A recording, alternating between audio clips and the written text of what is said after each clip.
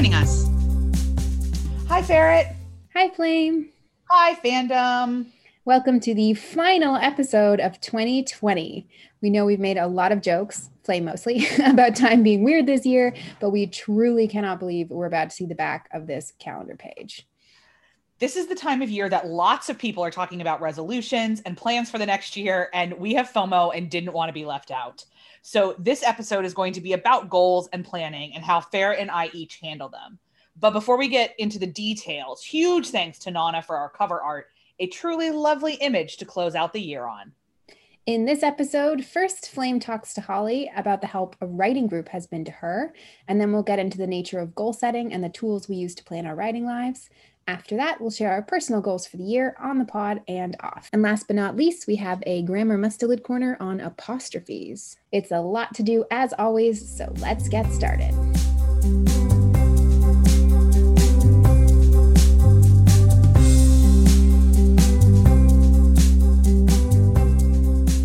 Hello, Podcastlandia. I am here today with Holly. Hello, Holly. Hi. Thank you so much for joining us. Yeah, happy to be here. So we're going to start this the way we start all of our podcast chats. Would you mind telling us your fandom origin story? Absolutely. So I started out as a total anime fan when I was a kid. Started out mostly in the Clamp land. I was a big Cardcaptor Sakura fan. And then stayed in anime land through junior high, high school, beginning of college. And then I tripped and stumbled into this thing called Glee, which I'm sure we all have mixed feelings about of whatever form they may take. And that was when I really started ingratiating myself into fandom as anything beyond a lurker. And where I made some of my first and longest lasting friendships in fandom. Since then, I've kind of bounced around through various fandoms and landed here in the Marvel Cinematic Universe for good, or at least for now, shortly after Endgame premiered. And just happy to be a part of this wonderful, vibrant community. And I shipped Stoney back during when the first Avengers movie came out, but didn't really feel that drive to fix things. That's what usually makes me want to write and engage in fandom at a high level. And then Endgame happened, and as we all know, everything needed fixing. So here I am. Yeah, I think a lot of us agree with that impetus. We walked out of the theater and we're like, okay. Yeah, let's make it better because they made it way too much worse. Yeah, they certainly crammed a whole lot of feelings into those 3 hours. So amen to that. You talked about Glee being the first one where you were something besides a lurker. Mm-hmm. That's the first fandom you wrote in? Like, what did that look like? So I had written fan fiction since for about 18 years I've been writing. Tons of old CCS fics are chilling on the hard drive that I will never ever look at again, but don't quite have the heart to delete. But I'd never published anything. I kind of lived in my own little quiet world where I thought I was this great writer but didn't have the confidence to show anybody yet. And Glee was the first time that I think it was actually the first time I ever commented on a fic. And it was my friend Tina's.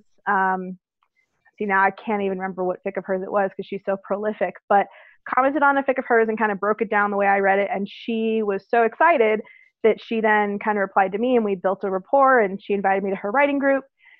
And they kind of encouraged me to start sharing my work. And that one friendship pulled me into this wider world of actually collaborating and contributing and communicating with other fans rather than just consuming content. That is so beautiful. What was the writing group like? I'd love to hear more about that. So there were 5 of us. It was Tina and her friend Sarah, and Sarah's sister-in-law Gia, and their friend Lizzie, and they all lived in the San Francisco area. So they would meet up in person. I have pictures on my hard drive of Tina hugging a giant pink pillow because that was what she did whenever Sarah wrote something that made her feel too much. And so they kind of had this local piece.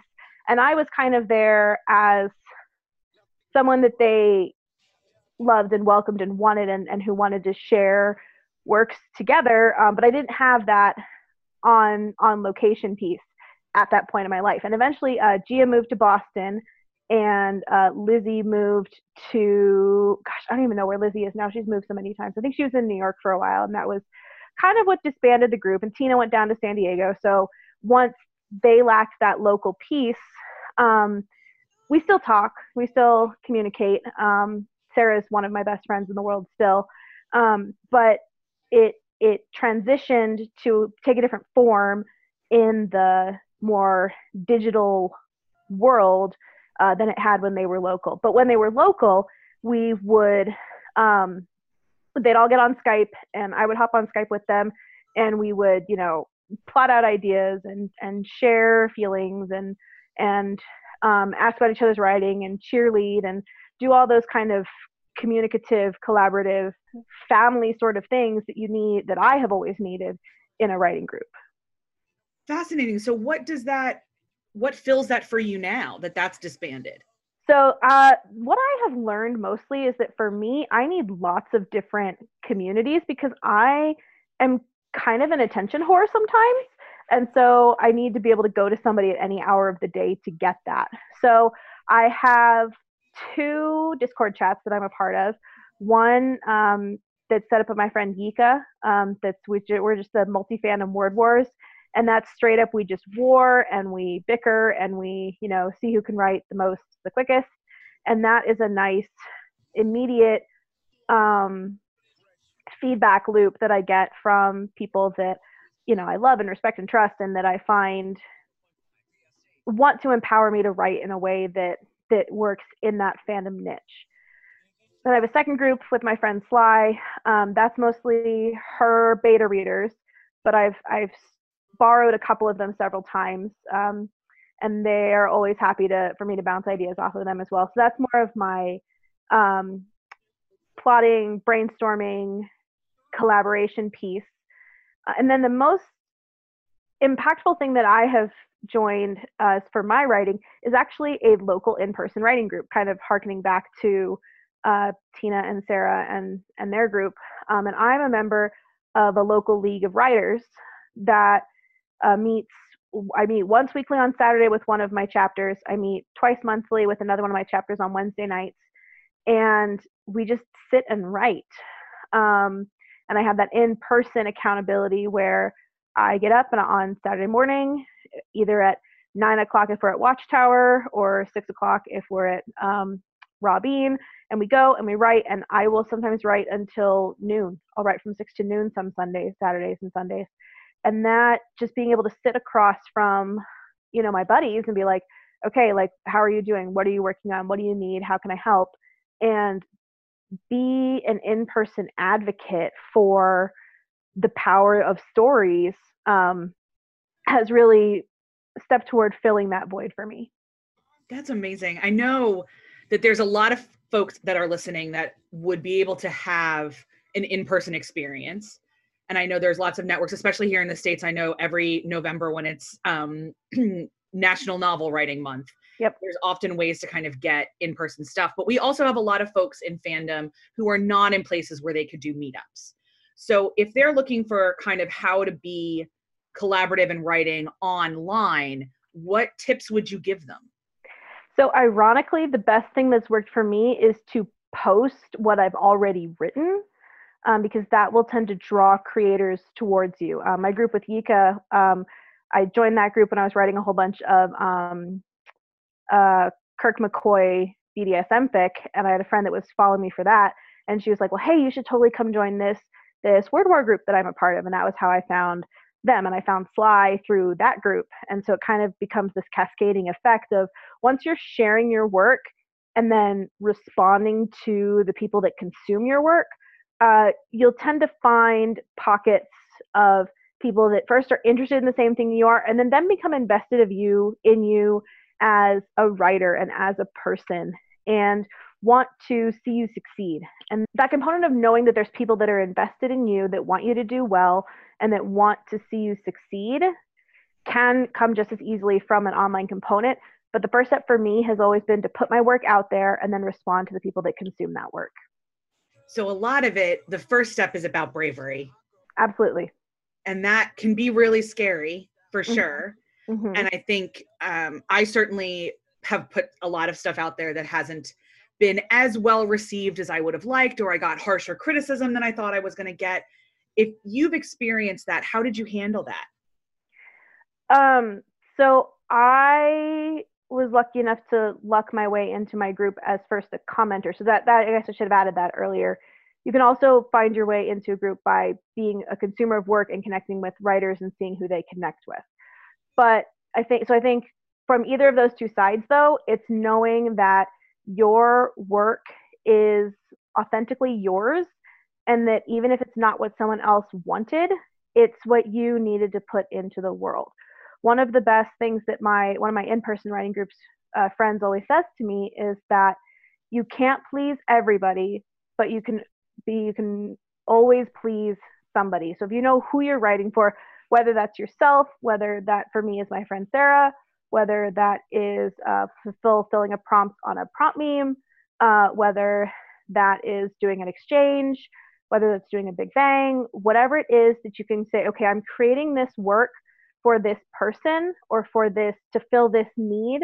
That's been the best way I have found to insulate myself from criticism and from worry and fear and concern in that way. Because if I know that I made Sarah happy by writing this piece, or if I know that I made my artist happy by creating this piece for a reverse Big Bang, that has always had to be enough for me. I think that's a really great piece of advice, to understand why you're crafting this particular piece. And I would imagine this works for artists as well. I make mood boards. I don't draw. I can't even draw stick figures. Our wonderful mod, Bill Longbow, is famous for her stick figures. I can't even do that. But I was once told by a really trusted writing person that you cannot please everyone because you are not tacos. And oh, I like that. I'm going to have to tell Brian that one. That was, fill in whatever food brings you joy. So right. You are not chocolate. You are not avocados. You are not pho. Yeah. You are not pretzels, pick a thing. But that's been a very helpful piece of advice to me. And so it sounds like that's been helpful to you as well, kind of in just another set of words. Yeah. And I think too, it's finding whatever set of words works for you, because it's different contexts for different people, and hearing it from lots of different people can help too, rather than just hearing it from me or just hearing it from you. Like, getting to be a part of a group in whatever form that takes, so that they can reinforce that reality as well. Well, since we're talking so much about creating works for things, I would love to know what you're reading right now. All right. So no rec list is complete without Where Our Restless Monsters Sleep. Like, holy cow, that fic has totally changed the way I write Morgan in like anything I ever write ever. So that is super high on my list of things that I absolutely love. I've currently been reading a fic called Steve Rogers is a Child. I was right in the middle of it before I had to leave for writing group this morning. And like, I'm really curious about where this one goes.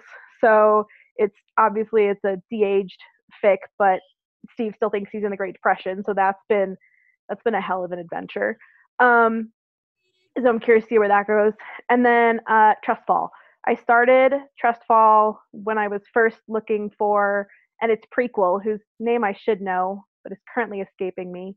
But Trustfall and its prequel were some of the first pieces I read after Endgame. And Trustfall is essentially a rewriting of post-Infinity War potential outcomes. And it's still a work in progress. So I made it through the first 2 or 3 chapters, and I was like, okay, this is giving me too many feelings. Like, I need to wait until it's done. Because I'm a notorious like jinx for works in progress, where like if I start reading them, they don't finish. So I like got 2 or 3 chapters in, and then I was like, okay, I'm gonna let this writer finish, and then I'll go and like binge read the whole thing and comment on every chapter then. So those are my top 3 that I would have to say are in my life right now. Amazing. I have not read the second two, but I am also a pretty big stan of Mizzy's Where the Restless Monsters Sleep, which is often referred to as the Worms fic, and is one of the, for my money, one of the best pieces written in our fandom in a long time. So I would have to second that. Absolutely. It is an incredible work of art. I'm praying that my fic of that length can even come close. Well, comparison is the thief of joy. So let's just say we're all really excited to read yours too. Holly, is there anything else that you'd like to say before we wrap up? I think that's covered everything I wanted to share today. Amazing. Well, links will be in the show notes to everything that Holly and I mentioned today. And I know I would love to hear if any of you are part of writing groups, either in person or online, that's perhaps more formal than a sprint channel in Discord, since we all can kind of coordinate in that. But if you've got a dedicated group, we here at Potscast would love to hear about it.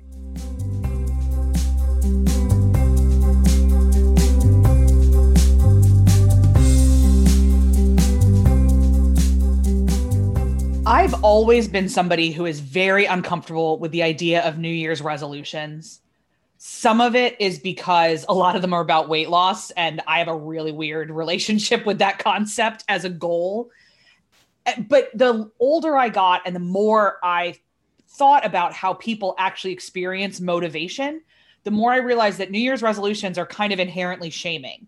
They're saying that who you were in the past year wasn't good enough.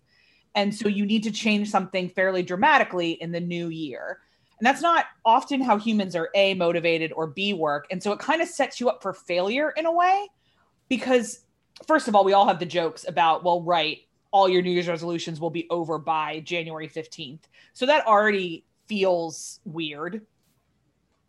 But then we don't really have any concrete ways of understanding how to make healthy goals or whatever. And I already tipped my hat. So instead of resolutions, I like to think about intentions or goals. And goals are tricky things because you need them to be big enough that you're motivated to accomplish them, but small enough that you can actually accomplish them. So the way I talk about it is that my intentions are kind of the bigger, more ephemeral things. If I was running a business, they are my vision statement or my mission statement, things like that. My intentions are much larger, and they're often about the small or sometimes dramatic ways, but usually the very kind of small ways I want to reorient my life around something. And I know this sounds cheesy and like it doesn't connect fandom, but I'm getting there, I promise. So in order to operationalize my intentions, I come up with goals to help me figure out what that is. And there's a very, very, very popular business leadership strategic planning model called SMART goals. And it's an acronym, and SMART stands for 5 things that you should make all of your goals.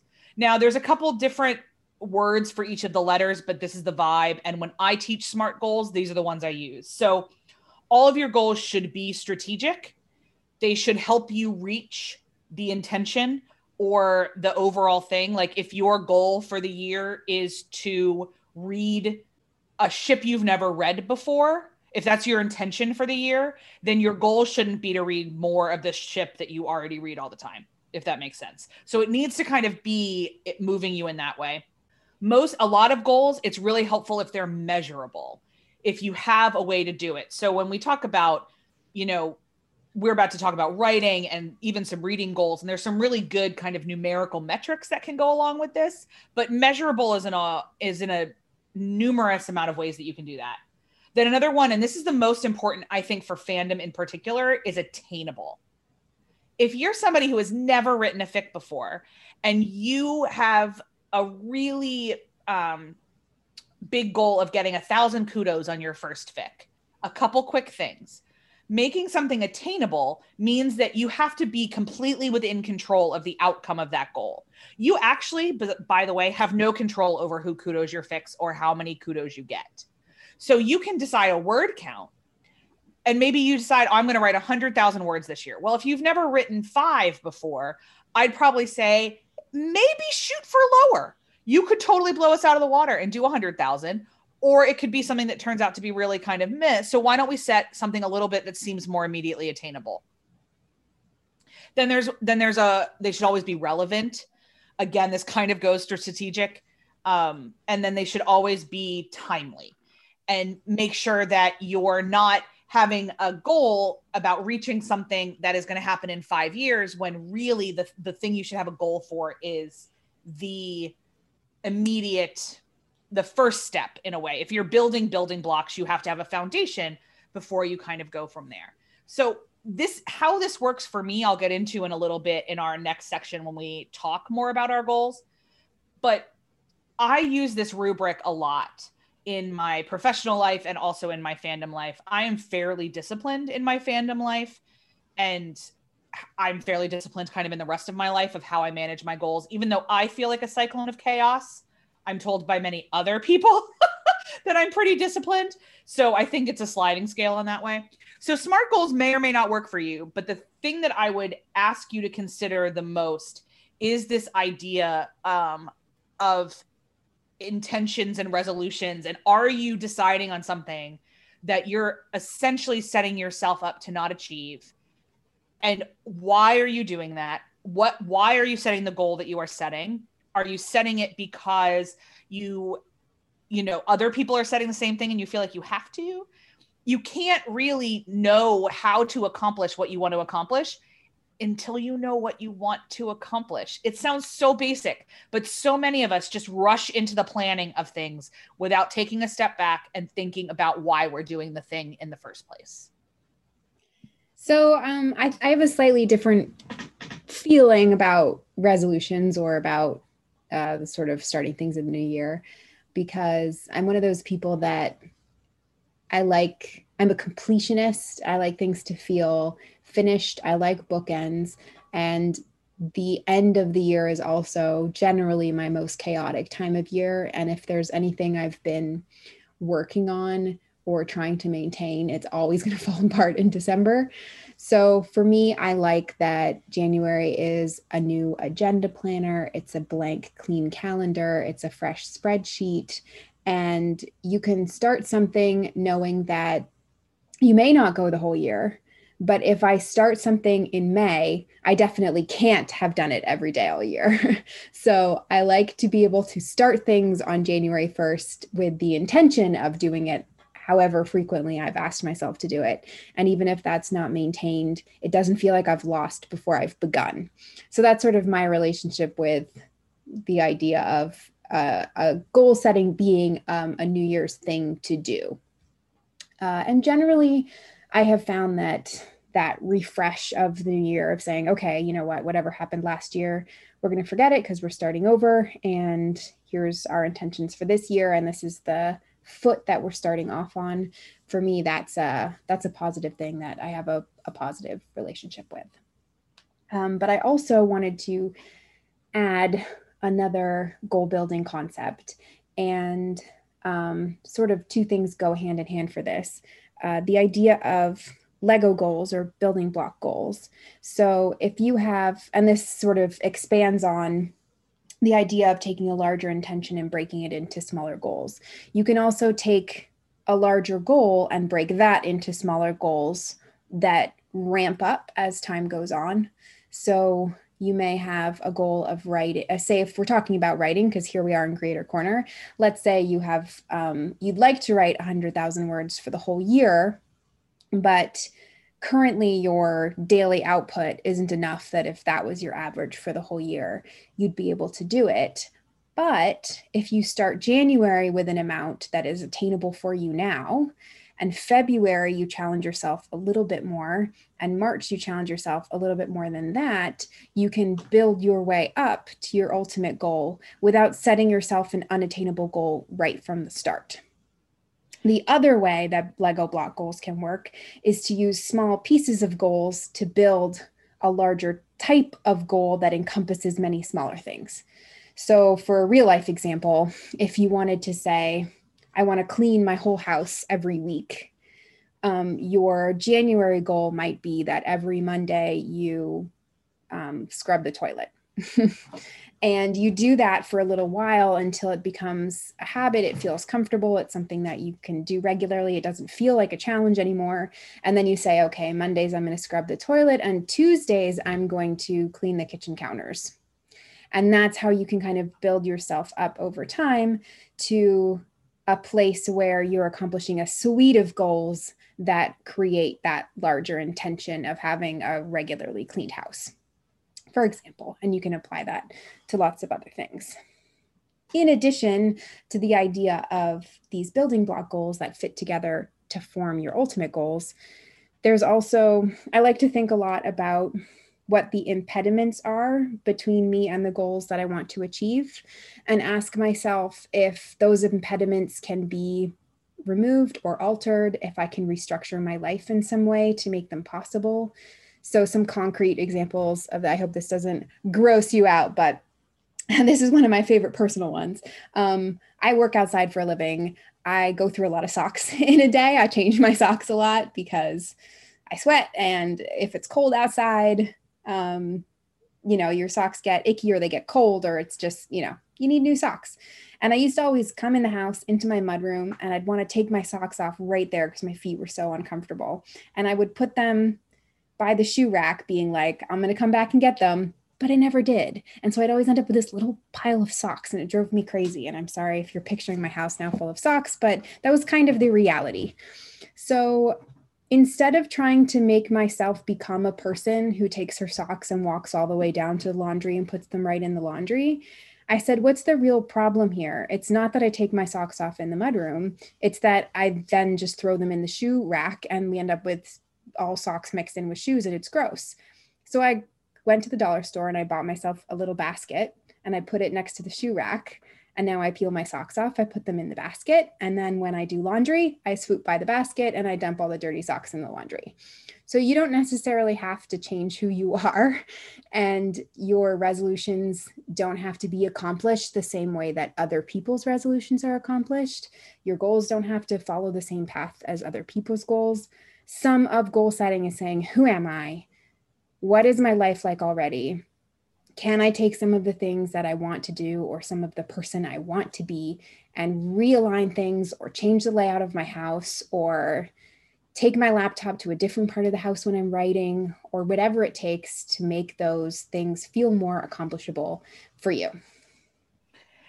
And I think this particular year has been a really interesting, yeah, a really interesting experiment for a lot of us.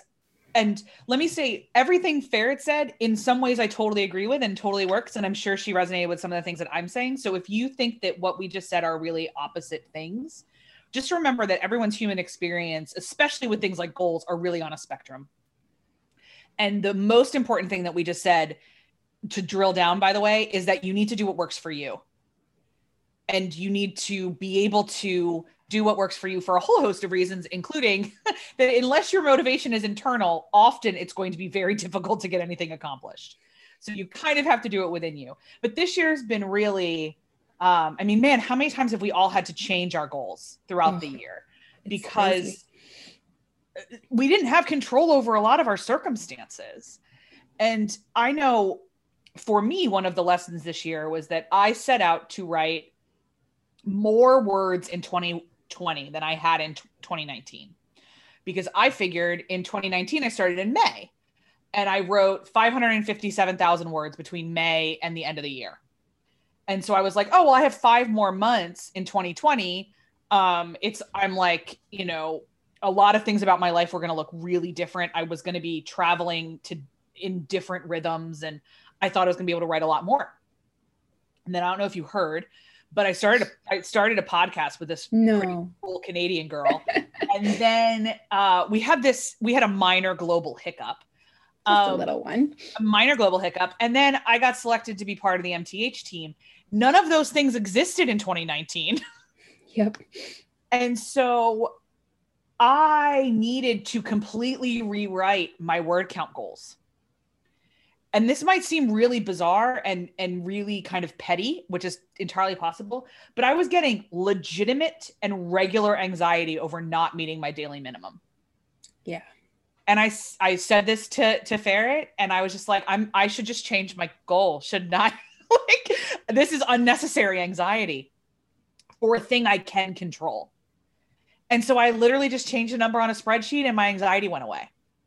I think it can be really challenging, especially when these are goals that have to do with fun. Like these Yeah. are goals that are about feeling improvement within our hobby or engaging with fandom community or something like that. These are all voluntary endeavors. Nobody's life is dependent on it. The well-being of you and your family is not dependent on it, except obviously there's a mental health factor with enjoying your hobbies. But if the goals that you have set are having a negative impact on you, or they're negatively affecting your mental health, and these are goals that are supposed to be for something that is fun for you, because as we say repeatedly on this podcast, fandom is about finding joy. It's about having fun.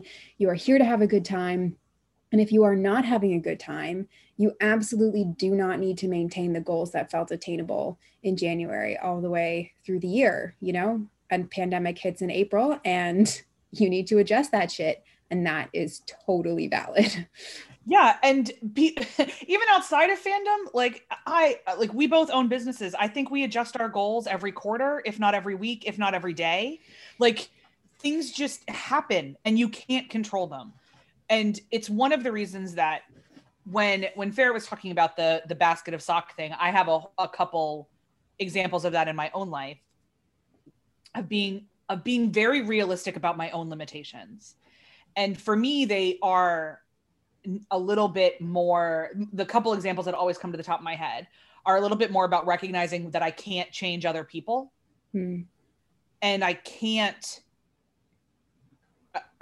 make them see my worldview my way, or I can't. So there's been a couple times where I've had goals of, reconciliation with people, or goals of really joining somebody on a project, and I can't control the other human being. Right. And so I had to be really emotionally flexible. Recognizing that something is toxic in your life is sometimes the slowest revelation of your existence. And sometimes this is one of the reasons that I'm a huge believer in community and vulnerability within it, because I didn't really even recognize why I was so stressed about the word count until I was complaining to multiple people in fandom that I wasn't writing enough. And it might have been you, Farrah, I can't remember. It may have been Heather, I don't remember. But somebody just said, "What is enough?" Yep. And I was like, oh shit. I had gotten so into my hamster wheel of I have to achieve, that I needed somebody to come along and be like, pause. This isn't right. And so we needed a recalibration. And that's what a lot of it is. But I think it's incredibly difficult. Now, obviously, I use the word toxic for my word count. Like it wasn't really toxic, but there are things that we all do in our lives, relationships, decisions. I've talked to a lot of people this year that realized that trying to do college during a pandemic was going to be toxic. And so they took a year off. There's a lot of this kind of stuff. Part of goal setting is trying to figure out and be attuned with yourself enough that when the goal is becoming detrimental to you. And we also don't have to completely abandon things just because we've realized that either the goal itself or the way we were attempting to achieve the goal is causing a problem. If coming back to the word count again, the spreadsheet that Flame and I both use lets you put in a goal amount for each month, and it racks up to a goal amount for the year. And you can just go in and change it. And it doesn't have to be a challenging amount. It can be the amount that you're already hitting. In fact, when I very first started tracking my word counts, I figured out what my average was just based on what I had done in a period of time. And I set my goal to exactly my average. So my first goal was maintenance. And the positivity and a feeling of accomplishment and the personal achievement that you get from meeting a goal makes you more likely to continue pursuing goals. So as we're talking about choosing goals, specifically choosing numbers, choosing dates, choosing lengths of time, it can often be more beneficial to you and this is coming back to that A in the SMART, the attainable idea. It can be more beneficial to you to choose a lower number that you can reach. So you stop, because it's so easy to end up in a pattern of avoidance, even if it's not causing you anxiety. If you're avoiding, like, oh, I don't even open the spreadsheet. I don't even open my docs because I know I'm only going to write 300 words and my goal is 700. It's like, okay, make your goal 300 words. Meet your goal for a period of time. Enjoy being somebody who's meeting their goals. And then maybe you set it to 350. It doesn't have to be a huge leap. It has to be what you can achieve. And that, if you make that gap too wide, you're setting yourself up for that negative impact of the goals on your life, no matter what. It is just going to become a perpetual source of anxiety. And then what was the point of doing it in the first place? Yeah. And honestly, be gentle with yourselves. I type this a lot in Discord, but I don't think I've hammered it home on this podcast a whole lot. So let me be, anti-flame for half a minute. Everything's really hard. And even when things aren't a massive pandemic and the world has no idea what it looks like the next day, a lot of our lives are hard. And being harder on yourself than necessary doesn't do anything but make your life harder. I promise you, even though it may not feel like it, you're doing the best you can, at least a chunk of the time. And that's really all we can ask. So just be gentle with yourself. You are a human being having a human experience. And that's awkward and disappointing and overwhelming. And there are days that adulting is the literal worst thing any of us can be forced to do. And it just is what it is. And so just my God, just be gentle with yourself. I swear it'll change your life. So now that we've talked a bit about sort of the concept of goals and how to approach goal setting, and obviously we're not dropping numbers, we're not going to tell you what your goal should be, because I hope that what you've gathered so far is that that's really personal to you. But also throwing back to what Holly was just talking about in the awesome interview about writing groups, is sometimes your goals can be encouraged, or you can help define your goals by having friends who are working towards similar goals. Your numbers don't have to be the same. Ashley and I have both been using that word count spreadsheet for a long, long time.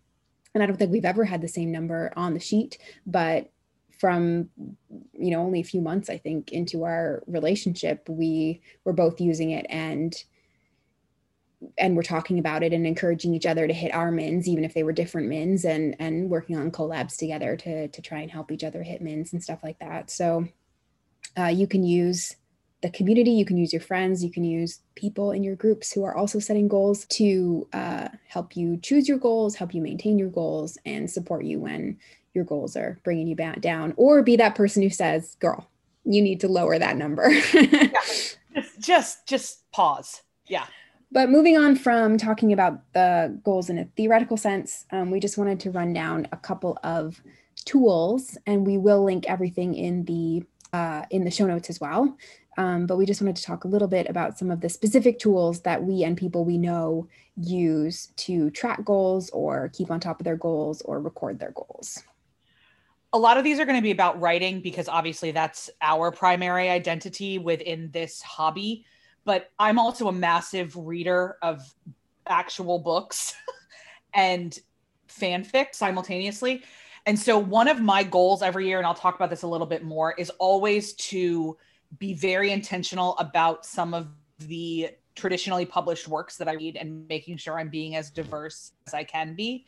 And one of the best ways I've discovered to keep track of that is not Goodreads. I don't keep track of anything Goodreads except if I've read something. But Book Riot, which is one of my favorite reading websites, puts out a downloadable Google Sheet every year that helps you track a lot of different categories of things, and you can customize it however works for you. So I've linked that in the show notes. What I really appreciate about it is that it lets me look at the end of every month and say, I have not been reading a whole lot of people of color, and I'd like to do that. Or, I really need to read more translations because that was one of my goals. And so it helps with those Lego kind of bits. It's part of making sure that my SMART goals are on track. And it's the only really reading resource I know to keep track of things consistently that has worked for me or anyone I know.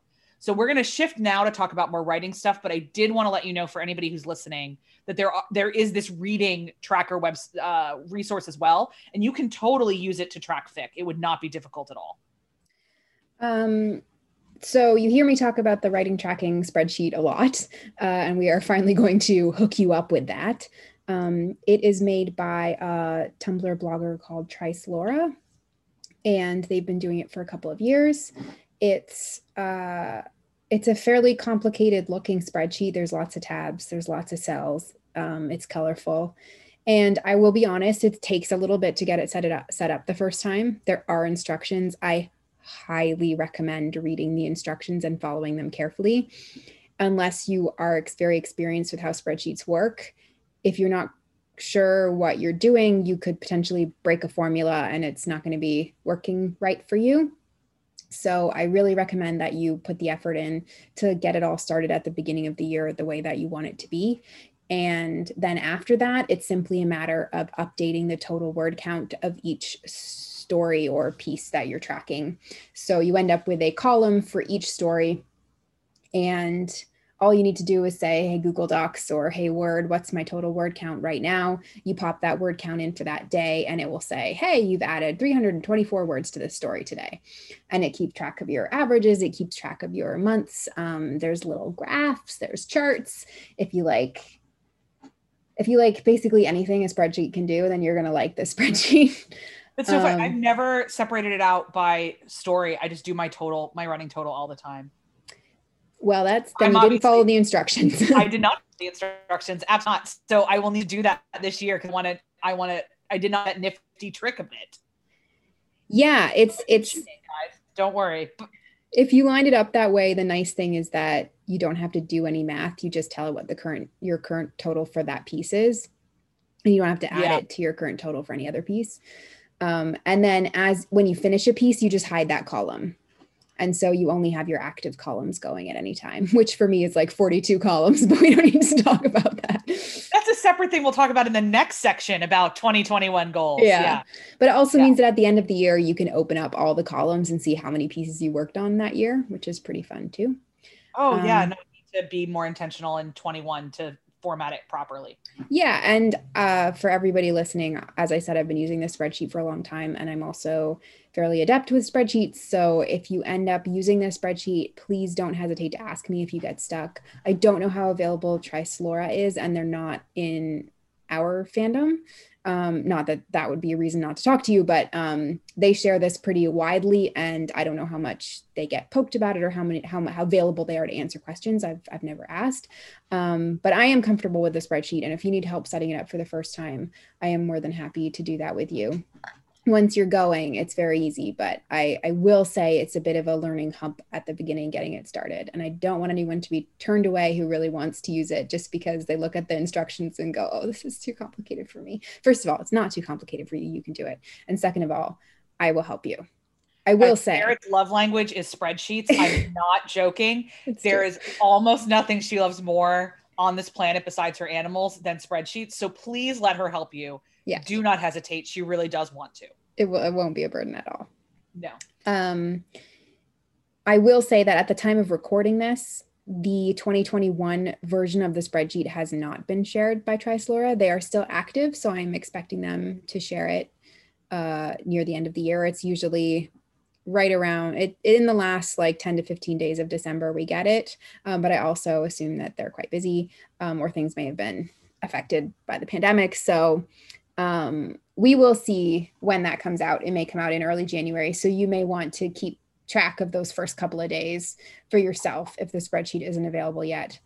If they choose not to share it this year, I will make a 2021 version, hopefully with their blessing, and share that. However, if I don't have their blessing, I'm gonna have to share it privately with people. It's a small change to make it 2021, but you can also, if you know what you're doing, grab the 2020 version and just make it 2021. But yeah, that is my favorite piece of writing toolage. And within that, one of the ways to accomplish minimum word count, or min, as we've often said it on this, is sprinting, which is a really common thing in a lot of Discord servers. The pod server does not have a sprinting channel, but the other one that we mod together with Moody Bear, which is the STB Discord, has a sprinting channel. Sprinting is really simple. You can do it for anything. I sprint multiple times a day for multiple projects, because one of the principles behind it is actually something called the Pomodoro method, which is the idea that concentrating on something for 20 minutes is a really good way to give your brain a chunk of time to focus on something that doesn't feel exclusionary to the rest of your to-do list. So if you say, I'm going to do something for 3 hours, that feels really overwhelming. You may not accomplish your entire list in that 20 minutes. You're not supposed to. You're supposed to look at your entire list and pick 1, 2, 3 things you can accomplish within those 20 minutes and focus on that and work until the timer ends. And that's that. That's the Pomodoro method. And it is entirely how I exist in my professional life. Sprinting is the same. You are going to write that fic. You're not going to check Discord. You're not going to, fuck around on Tumblr. You're not going to do anything else. You are going to either draw the work that you're drawing. You are going to work on the rec list that you're working on. You are going to work on the fan vid. You're going to write for 20 minutes until the bot ats you or until your personal timer goes off. I sprint a lot, not often with people. I know lots of people find a ton of encouragement in doing that. It can be hit or miss for me. There's a couple people I like to sprint with, but the general sprinting in a channel doesn't always I don't have any idea why. It doesn't always work for me. So, but the principle behind the timing of sprinting is very helpful to a large part of people. So without any of these other tools that you've got, you have sprinting as long as you have a timer on your phone. You've got sprinting. So feel free to avail yourself of that. Also, if you Google timer 20 minutes or something like that, Google will just start a timer for you. So if you want to have like another tab open, you don't even have to like find a timer website. Just ask Google, set a timer for 20 minutes and it'll give you 20 minutes. Yeah, I mean, the answer to all of our stuff is going to be ask Google. But you can have Alexa set a timer, you can have Siri set a timer, you can have your annoying roommate set a timer. There's a lot of ways to set a timer. There's also sort of in relation to the Pomodoro method, which is generally, I think it's like 20 minutes and a 5-minute break, and 20 minutes and a 5-minute break is like the idea. And if you could cycle through different projects for those 20 minutes, then you're going to get stuff done. And then after every 2 hours, you take a 20-minute break. Yeah, there's a pattern to it. Yeah, there's a whole bunch of different patterns. I used to do when I was in college, I used to do what I called doing 20s, which is basically the same concept, but I would do 20 on and 20 off. So especially if I had like a binge thing to do, like someone was coming to visit and I had to clean the whole house, or I had an essay due the next day, in order to get it done without feeling like I was going to keel over, I would do 20s. So I do 20 on working on it hardcore, and then a full 20-minute break to do whatever I wanted, and then 20 minutes working on it, and just do it till it was done or until I hit some sort of time deadline. Yeah, and I don't. Yeah, that's a similar. I don't pay attention to the 5-minute thing between it just because my life doesn't allow for that. So I don't do like perpetual 20-minute cycles or anything throughout the day. But when I'm going to set that timer, like that's a really important way to knock through my list. Yeah. And 20 minutes specifically, it's not a random amount of time. No, it's enough time to get your brain engaged, but it's not so much time that, the humans actually can't stay 100% focused for very long. And if you push it much longer, even if you feel inclined to, if you push it for longer than 20 minutes without at least having that moment of it's over, okay, good job. You can always go again, but 20 minutes is a great place to hit that peak of your brain where it's just in absolute perfect flow, and without hitting a point where you're actually running into a wall and your brain is saying, I need to breathe for a minute. So there's a reason why most systems do sprints in 20 minutes. And you should listen to that. There are a couple of other tools that I don't necessarily use a lot, but I know other people do use. One I wanted to give a shout out to is Google Tasks. I know a couple of people who use this method, including Copper Badge, who you guys might follow on Tumblr. You can actually open a Word document in Google Docs, and on the side, if you hit the little tasks button, it'll open a side view where you can write out tasks. So you can write out goals for that piece. You could write out deadlines for it. It could be your to-do list. You can use it to outline as well, but there's also built-in outlining functions. But the tasks let you put in goals and check them off. So let's say you're writing for an event like a Big Bang, and you have a set period of time to accomplish a minimum word count. You could use the tasks to say, by this date, I want to be at this word count. And then when you get there, you can check that part off. So that's less of like an everyday thing necessarily, but maybe a project specific thing.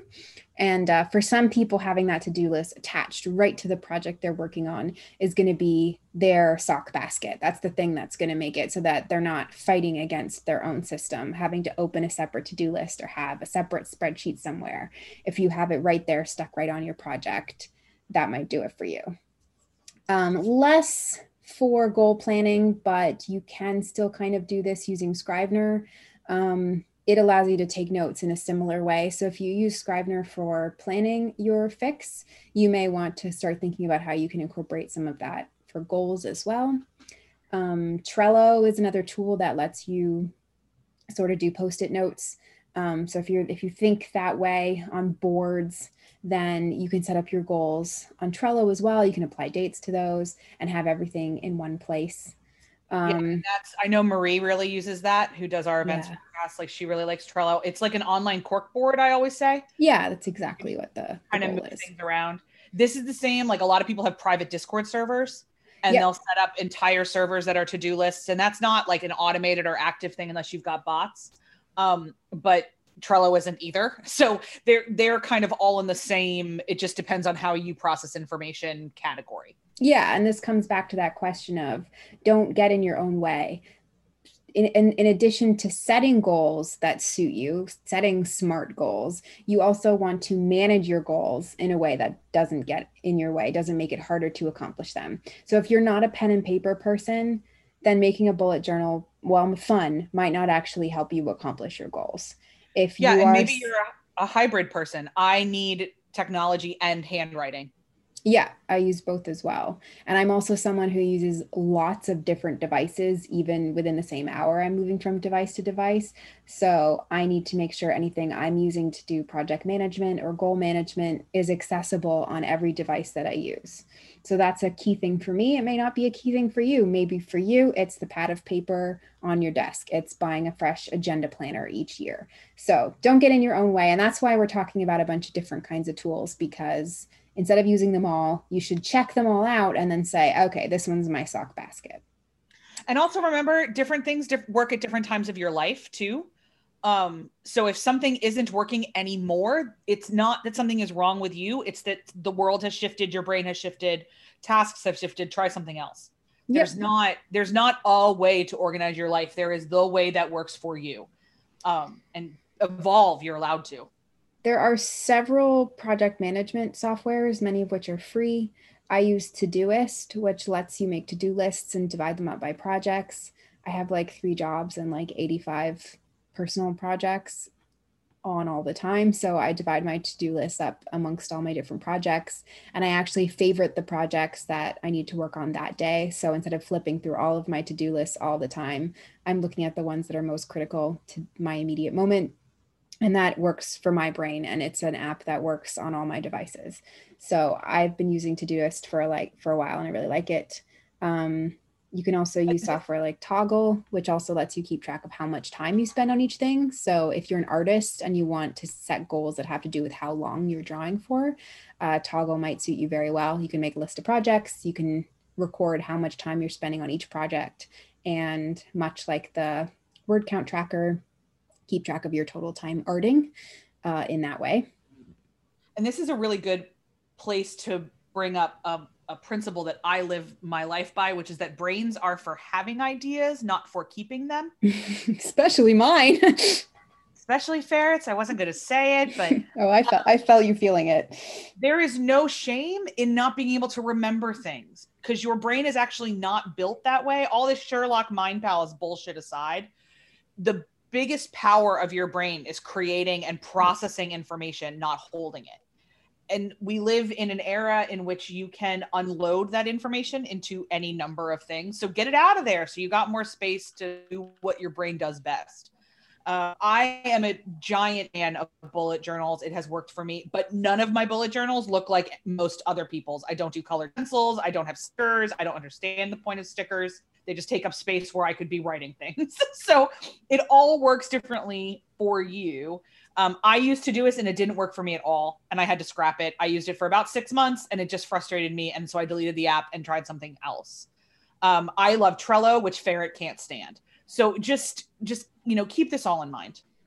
There are some other, if you just do a Google search, project management software or free project management software is a great way to start exploring what else is out there, because a lot of those are going to be the kind of thing that you need to do to keep track of pretty much anything in your life. Even if you don't think of fandom or events you run or even cleaning your house like a project, the tools that are built for project management make goal setting easy, make to-do lists easy, make dates and scheduling easy. So for a lot of people, something that's marketed as project management is going to hit you where you need it. Yeah, just make sure to include the word free, because some of those softwares are hefty. Yes, you do not want to buy the ones that are marketed at businesses for them to buy for their own. Yeah. A lot of the ones that are not completely free for everybody are free for anybody who's using it for personal use or only one user versus shared amongst the whole business. So a lot of them, they're free. They have a free version that's one user, and that can be you. So poke around, do some research. There's a lot of cool stuff out there. There really is. There's also, if you've ever done NaNoWriMo, which is National Novel Writing Month, it runs in November and they do have a website. If you sign up for Nano, you get to use the website. And it has a word count tracker built into it that you can use for Nano, but you can also use other times of year. If you've got a particular project that you want to work towards, the NaNoWriMo system is a good way to do that, especially if you maybe want to participate in Nano or Camp Nano, which runs in the summer, and sort of start there and then continue using the system after that. It's a website worth checking out as well.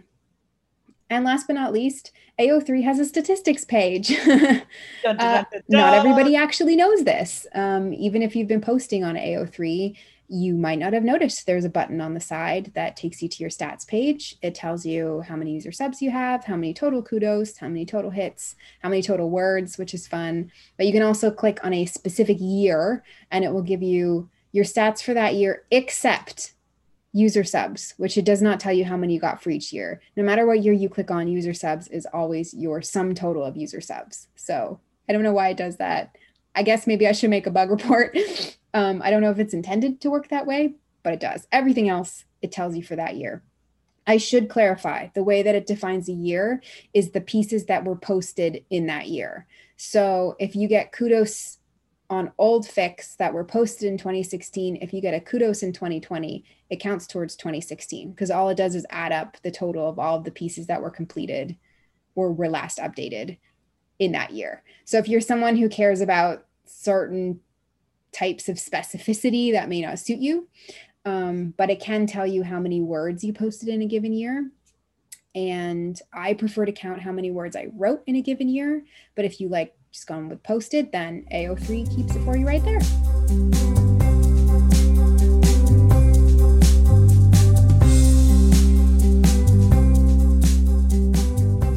So we've talked now about the tips and tricks and the theories, and we nerded out a little bit and all of that. But now let's get down to brass tacks. What are we going to do for 2021? This is a little bit like a public accountability session. Oh, dear. Oh, dear. I'm just realizing that, like, if we do this again at the end of 21, people are going to laugh at this episode. But, I think it's important. I'm going to state what my intentions are for 21.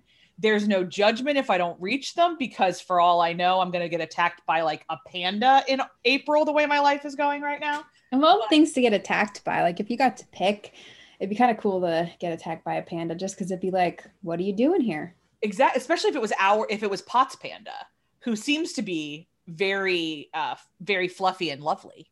Yeah, that would be a surprise. That would be a surprise. Maybe she has an edge we're not aware of yet. It's entirely true. I mean, we have a pear that has a stabby knife. So who knows what we have a panda with? I'm fully expecting pear to stab me in 2021, but that's an annual experience for me. About to say, that's just like an annual expectation. Yeah. We digress. as is our want. That's our want. So we're going to talk a little bit here. Say it up front, but I'm sure we're going to say it a couple more times. We'd love to know your intentions and your goals and your resolutions, whatever word resonates with you. We'd love to know what you've got. Definitely come to the podcast server and throw it in the general channel that'll be tagged in the announcement for this podcast. Find us on Tumblr, find us on Twitter, send us an email. We'd love to know it. If you would also like some sort of public accountability, we'll read them in the next episode. So, or if you set goals last year and you want to talk about how 2020 was for your goals, if you managed to reach any of them, exceed some of them, if some of them were hard and you had to readjust them, then we want to hear about that too. Absolutely. The entire goal situation is really communal in so many ways. So please talk to us about it. So, good Lord, you know what one of my intentions is to use the word "so" less on this podcast. I need to come up with a different transition. Jesus Christ on a cracker flame. You are embarrassing. Can you tell us what your things are for 21? Kick us off. Okay, well, I made a list of fandom resolutions in 2018 for 2019. And then in 2019, I had the same list. And I pretty much have the same list this year. So I'll go over those 5 things because I think they kind of always apply. Sadly, 4 applies. You'll see why that's depressing when I get to it. But one, it might surprise you. It's actually write less. And I think that this applies less in 2020 because I think I've finally hit a point where I'm sort of comfortable with how much I'm producing.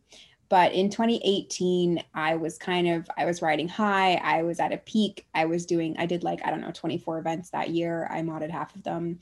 I wrote a lot. It was I was slightly manic. It was like a perfect interaction between where my work life was and my personal life and the kind of free time I had. And I just went balls to the wall. And I also was in a race with my friend to see who could hit 1 million words in the year faster. And I hit the end of that year a little bit burned out. And my goal had been 63K a month or something like that. And I needed to scale it back because I'm one of those people, like Flame was saying earlier on this episode, that if I'm not hitting my goals, it stresses me out. And these are supposed to be fun. And this is fandom. It's supposed to be fun. So one of my goals has always been to write less. I think last year I actually did about what is good for me. I think it was about 500K. I haven't actually checked. But I think I'm going to finish out at about 500K. And that's a good spot for me for the year. It doesn't push me too hard, but it keeps me engaged with the challenge of it. It's about 1,100 words a day. And for me, part of saying write less is also saying spend some of that fandom time on other fandom endeavors. So that's how I was able to say yes to the podcast and to the websites that I've built. Yes to MTH again. Yes to everything else that I try to do as a contributor to fandom, moderating, making spreadsheets, that kind of thing, helping and supporting people. I want there to be space for that. And if I'm constantly pushing for this goal that's this concrete number that I can push for, it means it's easier to let the other things that are kind of longer term projects fall away. So when I say write less, that's kind of what I mean. And so this year's goal maybe isn't to write less in 2021 than in 2020, but to keep embodying this idea of choosing my fandom time and not letting the number of words become my only driving force. Number 2 is read more. And specifically why I have read more on the list is to remember that when I get too locked into my writing, I don't necessarily read very much, or if I get too busy, I don't read very much. And I am much more likely to burn out on my writing if I haven't been reading. You have to feed the beast. You need to keep restocking that creative juice. It is absolutely vital for all creatives that they consume as well as produce. And if you're not consuming, you're not going to produce. So even if your only true goal, if that intention is to produce more, one of your SMART goals that builds towards that intention, while it may seem slightly counterintuitive, may be to also read more, because Reading improves your language abilities. It teaches you words you didn't know. It helps you find different ways to express things. It gets your thoughts churning. Even if you read something you don't like, fixating in your head, mulling over why you don't like it, digging into the themes. These are all things that are going to make you a better, stronger, faster, harder writer. So, absolutely. And that's why I have that's why I use the Book Riot spreadsheet, because that's a huge part of my writing life is my reading life. I see them as entirely connected. So I endorse that whole rant. Good job. My third goal is find balance. And this is specifically a balance between fandom and not fandom. So whereas Write Less also incorporates some questions of balance, that was more take your fandom time and make sure that your fandom contributions are balanced. But find balance for me is saying, okay, you've got more than just fandom that occupies your spare time. Make time for friends, make time for family, all the other hobbies that I love to do. I'm a knitter, I'm a crocheter, I do construction paper art. I want to get better at drawing. I play video games. Like, these are things I want to do as well. And when you have number goals, like the word count goals I was saying before, it's easy to kind of get locked into like every evening I'm just striving for the goal, got to get to the goal. And sometimes other things fall to the wayside. So I don't want to spend a lot of time mindlessly scrolling on Tumblr. I don't want to spend a lot of time sitting on Discord waiting for something to happen when I'm not interested in the conversation. I want to be able to also step away from fandom, away from my jobs, and do something else, watch a movie, knit something, all of those things. That's number 3. Number 4 says, finish at least one of my long-term whips. And I have 2. One's called Brooklyn and one's called Do Not Reply. They are each at about 20K and they are each probably going to be about 50K total. I've written 50K before. I have several stories that are over 50K. Quite a few, actually. Probably more than 10. Yeah. I have one that's 100K. I have 2 that are 100K. So why is it that I started these fics in like 2017 and they haven't happened? I do not know. But I have been putting both of them on my list for years to make them happen. I think part of it is that because no one's, I sort of ran out of steam on them and then no one was reading them because they're not posted anywhere, and I haven't tried getting a cheer read or anything, which is probably the actual next step I should do. And like, they're not for charity auction. Like, there's so many things that just keep bumping them down the list that they don't happen. But I also keep stepping into the whips and rereading parts of them and just being like, oh yeah, that's good. I'd love to finish that. And like, nothing. So something's got to give. I need to do something differently in 2021 if I'm going to accomplish that goal. So instead of setting it sort of just on repeat, I think I need to really sit down and think about if that's going to be a goal for 2021. I also need to make part of the goal how I am going to accomplish that is different from how I attempted to accomplish it for the last 4 years that didn't work. I mean, luckily for you, there's a few of us that would be happy to cheer read if that is the direction you'd like to go. Yeah, I think I'm at least gonna have to try that. So yeah, I'll be shopping for someone interested in those 2 bad boys. And number 5 is keep ignoring the shit. I'm someone with a very, very strong belief that you should never bite bait. And people sometimes try to dangle it at me. My policy is always to ignore it, delete it, block the people involved, and move on. Sometimes that's really hard. Sometimes you have to type a whole rant in response and then delete it. In my experience, the stress of responding and then getting into it publicly or having somebody send you more shit or, anything like that, having these frustrating conversations, for me, that's always more stressful than having to hold back and not say the thing that I want to say. So my choice is always to just ignore it. Like I said, sometimes that's hard. 2020 was really hard on people, and some of those people took that out on other people. Yeah. Sometimes that people was me. Sometimes that people was people I care about. And I think it's been hard for everybody to hold their tongue or, scream into a pillow or tell the shower your feelings instead of turning to someone else and throwing that shit at them instead. I know it's hard. And I know sometimes seeing other people behave in ways that you think is, inappropriate or rude or mean, it can be hard to hold your tongue, and sometimes you're speaking up to protect other people, and I'm totally on board with that. But if someone comes into your inbox, sometimes the best thing you can do is just delete it and pretend it never happened. Especially on Tumblr, you get an anon ask, and that person's sitting at home waiting, refreshing your page over and over to try and see if you're going to take the bait. You just keep swimming. And I always make sure to reblog some stuff when I delete something so people know I'm on Tumblr. That can feel pretty good too. So I guess my message for everybody listening is you don't have to answer. You don't owe anybody a response. You can delete it. If they choose to unfollow you or move on or not read your fix or whatever, then that's a them problem. Totally fine.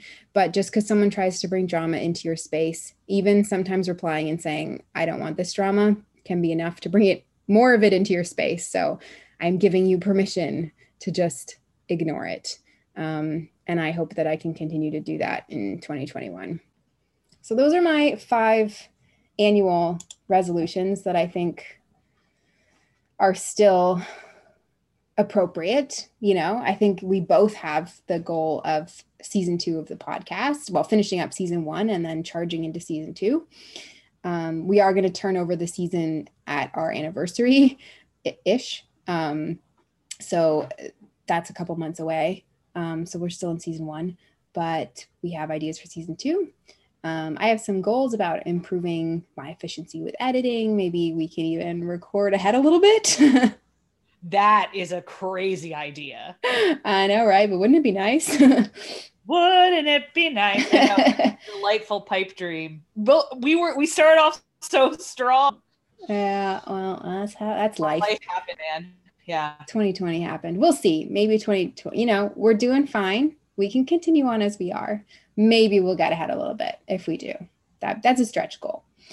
And I don't know. I think last I'm pondering the idea of maybe being more forgiving. But I'm not committed to it yet because I'm not laughing at you. I'm laughing at the idea of the word ponder. But sorry, that was a rude response. No, that was an expected response. Yeah, I'm not sure if people deserve it yet because I'm a jerk. But maybe. I'm a grudge holder. I know I am. And I'm married to someone who's not. He burns hot and then lets it all go. I burn less hot, but I burn for a long time. And I generally, if I've moved on from somebody, because I'm also not someone who finds people in the vast majority sense of the word to be vitally important to me. Like I choose very specific people who are vitally important to me. But it doesn't bother me so much if I know there are people out in the world that don't like me. And I don't like a lot of people, but maybe 2021 will be the year that finds forgiveness. What an epic journey that will be. You can all come on it with me. Okay, Flame, what's your 2021 looking like? Gracious. So in terms of my intentions for the year, my 2021 is going to look exceptionally different than I thought it was going to. And so I need to be incredibly willing to write everything in my life in pencil instead of in pen. And that includes my life. The commitments that I make to people, which to me, part of that commitment is the covenant I make with my readers when I post things, and I will still post things. And when I talk about things on Discord that I'm writing, that I am actually writing them, needs to be just like you, held in balance with the other pieces of fandom. I don't know what my word count goal for next year is going to be. This last year, like I said, it was over 500,000. This year it'll be around 450, I think. And I can imagine next year being 3. Because I already know in myself, I will need easy wins next year. And I will need that concrete, I made it, I did it. And then I exceeded my own expectations for myself. I'm aware I'm going to need that next year. So I think a lot of my goals are going to be modest because I'm going to need to have them be a lot shorter term than I had the luxury of doing last year. In terms of fandom specifically, I've got some things like, I mean, we talked about this in our events episode. Last year, I did every kind of event possible. And every event I found I did because I was new to fandom and I was trying to make friends and all that kind of other stuff. I have learned that bangs do not work for me. They're not good for my mental health. It's not enjoyable for me. So one of my resolutions is, no matter how tempting it is, not to do any more bangs. And like I said, it just doesn't work. I have some fun ideas for MTH that I'd like to run by the other mods, that I've got some goals to talk about there. My biggest thing with my writing is that I currently have 3 over 20K fics that I have promised to people for charity reasons. And I will not commit to another one until all 3 of those are at least outlined. Now, I say that because once I get something outlined, it flows pretty quickly, because I spend a lot of time thinking about the outline before I ever write it down. And my average, like, once I get the outline down, it takes me about 2 months to write a really long fic. 2 months to write about 50 to 60K at a maximum. So I also lose interest with things about 65K. Like, I wrote 135,000 words once. I don't think I'll ever do that again. Just watch the Celestial Navigation remix is going to be 700,000 words or something nuts, because I'll just get a bear in my bonnet. But I will not start or commit to something else until those are at least outlined. I have to stick to that, or that is going to cause me a lot more consternation. Because the other thing is, I'm writing an actual publishable book this year as part of other commitments to things. Scares me. But it's life, and that has to happen. And as much as I find so much relief and so much release and so much stress release in writing these ding dongs, if there are days that I only have 1,000 words in me, there are days that is going to have to go to my professional projects. Mm-hmm. And that was not the case last year. And so I need to be in that. I want to be continually present for people in fandom. I think this year I did a really good job of balancing the writing versus the being around. But just like you, I need to remember that fandom is not my only hobby. I tend to feel really guilty when I am playing a video game or reading a book or something that isn't fandom, because somebody inevitably will be in my DMs or something being like, so what are you writing right now? And I'm like, I'm playing Animal Crossing right now. And I need to be less available all the time and be aware that that's okay. And that's an intention in my whole life, not just fandom. I do not have the ability to not care what people think about me. And that's something I am constantly working on, and not a skill I have attained yet. And so that's a perpetual, I think I've had that intention every year since I was 13 to care less and care more deeply about the people who know me rather than the people who think they know me or who decide they know me, and what that kind of looks like. What I typed out is that I want to say yes to less so that I can be deeper in the things that I say yes to. And that's just going to be truth. I have enjoy is a really cheap word for how I feel about my fandom life this year. The surprises were insane. I mean, obviously, like, we joke about the podcast and that it was a whirlwind and we just kind of started it and all this kind of other things. But for me, it was one of the tethers to my life this year. And it was such a gift. But also so was watching the Stuconi Summer Stockings and seeing people really love this ship that I love and create more things for it.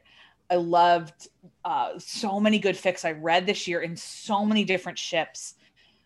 Incredible conversations I got into on Discord. People I met through on Tumblr randomly that started following me and asking me questions, and I got really great conversations. I loved so much of this year. But next year I'm going to probably get back on planes. Here's hoping anyway. Fingers crossed. And it's just going to be different. So yeah, my overall resolution for my entire life next year is that everything is written in pencil. And I need to be okay with that. And we'll see where it goes. I have tons of dreams, and I am somebody who will work towards the goals, even if they're written in pencil. I'll often treat them like they're in pen. We both have, I think, really fun ideas for season 2. We keep kicking around a collab too at some point, which would be fun to write together. I actually technically have to start writing one with Ashley because I owe her one. So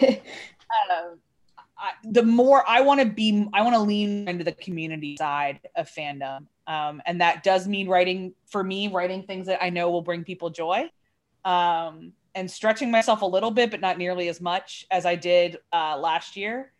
And just attempting the best I can to be a positive place for people in their lives, whether that's my writing or this podcast or conversations that I have with them.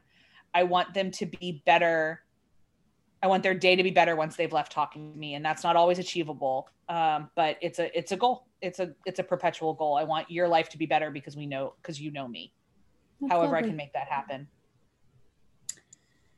So what are your guys' goals? Be specific or broad. You can tell us your intentions or your specific goals. We'd love it if you would comment on this episode or hit us up on any of our social medias. We did ask some questions in our server and on Twitter and Tumblr, and we're going to get to that in community talks.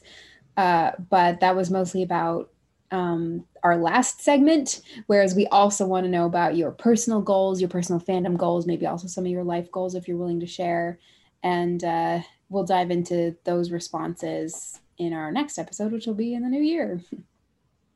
Crazy thoughts.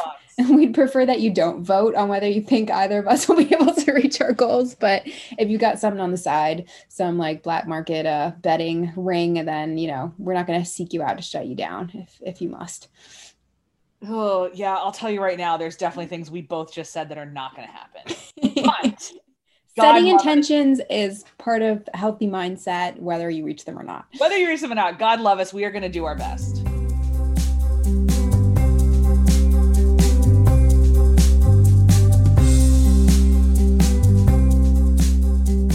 Today in Community Talks, we are going to start with a fandom feeling that we got sent after our last episode, which was our holiday episode.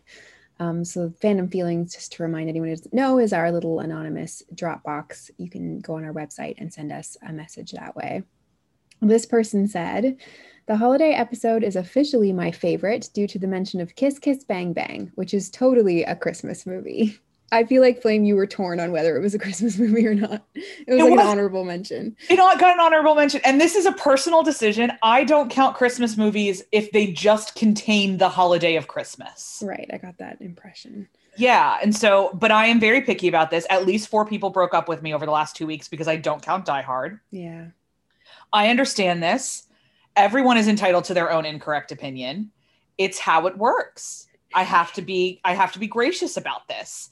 But I do love Kiss Kiss Bang Bang, and I don't quite understand why it's not, especially for those of us who are RDJ stans, like why it's not one of the ones people talk about more, because it is the most peak his energy of like any movie I've seen, even most of the Iron Man ones.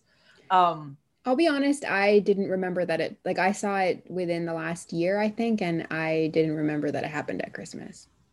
That's fair. I don't think it's a major plot point. Like, it's not the major thing that I remember, but what I remember the most is just his chemistry with Val Kilmer. Yeah, it's pretty great. It's pretty great chemistry. Plus, it gives us a gif of RDJ kissing a tall blonde man. So, for the Steve Tonys in the fandom, it's a boon all on its own. It's helpful. And then those people who really like to see him a little bit beat up, so many screenshots. Yes. For that one, and also looking confused because his character spends most of that movie confused. He does. And it's funny and it's fun. Yeah, I'd recommend that movie too. Yeah, highly. So, no, I'm glad to, all kidding aside, legitimately, whatever movie means Christmas for you is what movie means Christmas or Hanukkah or winter for you is completely valid. And I'm just being silly and ridiculous. There were people that got really annoyed that I didn't talk more about Home Alone or A Christmas Story. If those are your movies and those are your movies, that's amazing. It's just that these were my standards. And I will say that since I last talked, I watched 2 more TV holiday movies that I truly, truly loved and didn't get a chance to talk about on the pod. So the more we create fun, festive movies that give me warm, like hygge holiday feels, then I'll talk about them. And my rankings may change. I don't think anything will truly ever unseat Muppets Christmas Carol as my truest love, but who knows? The world is wide. We'll have to check in again next year. Yeah, I will keep you all posted. I know for some people that their Christmas movie is the entire Lord of the Rings thing, because the holidays is the only time they have time to watch the whole thing. Oh, so for sure. I know people feel that way about Harry Potter because in America, one of the TV channels that it's used to be called ABC Family, now it's called Freeform, shows the entire canon every Christmas and massive marathons. And so people always think about Harry Potter as Christmas movies. That's amazing. It's as much about traditions as anything else. But today we're talking about goals and planning. So we hit up our Twitter and we asked you guys about what sorts of things you track, and y'all had some opinions. So we asked, the phrasing of the question was, do you keep track of words that you write/read for goal setting or other purposes? Vote below and then tell us why, if you please. So the options were yes, both, no, both, yes, writing, and yes, reading. The breakout winner was yes, writing, which implies that those people only track writing but not reading.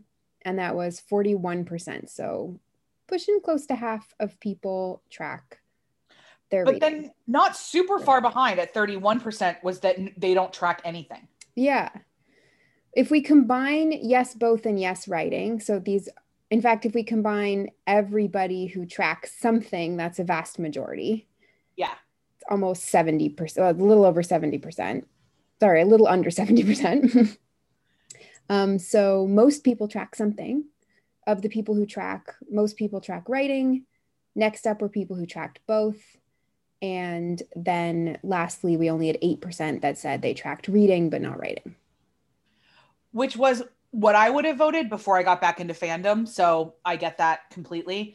What I found really interesting too is we had a couple responses, people who typed out their explanations, and most of those were people who track things. We did have one person, our fellow MTH Mon, Nostalgic at Sea, who said she tracks nothing because writing is already hard enough for her and she doesn't want it to feel more like homework, which I completely get. Really fair.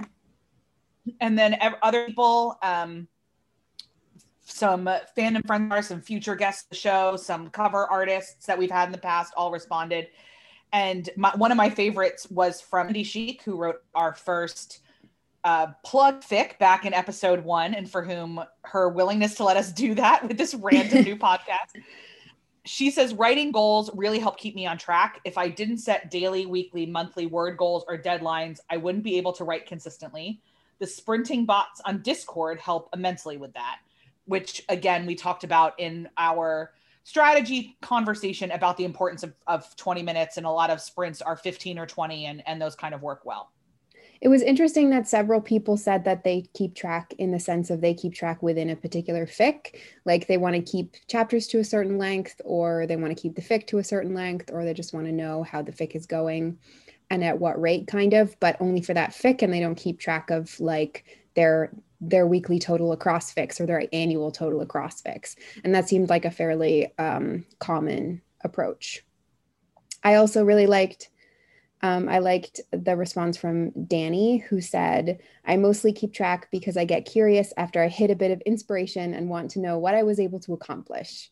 And I like the relationship of tracking with accomplishment, because I feel like, because this is fun and we are doing this for fun, that the result of tracking should be a sense of accomplishment. For sure. And a couple of people as well, which I found interesting, Jay and then Jer and Marvel Wizard Mom, Jer and Wizard Mom I know are both in Iron Strange fandom. They implied heavily that the tracking of writing was also part of their relationship to their readers. Like, I want a chapter length go outside of these boundaries. That kind of stuff. And to me, that is a communication of, I want to be careful that I'm not giving people too much to chew on, or I want to make this commitment that when somebody sees a new chapter from me, this is the word count they can expect. And maybe I'm completely getting into that, but that's what it communicated to me. And I find that fascinating as well. Yeah, it's an interesting topic. I will say that it's there's a suite of very common, we could say frequently asked questions that people who are new to fandom or new to Discord or maybe new to creating for fandom tend to ask when they join the Discord server and suddenly have access to hundreds or even thousands of people who they can get instant opinions from. And I could list them all out. Maybe someday I will. But one of them is definitely, how long should a chapter be? And this question gets asked on every platform. I've been asked it on Tumblr. I've seen asked on Discord countless times. And it always leads to an interesting conversation because the truth of the matter is it should be as long as you want it to be. Yeah. And there is no actual solid answer to that question, particularly with fanfic. There are some guidelines and structures that if you're writing for certain publishable markets, you might need to follow.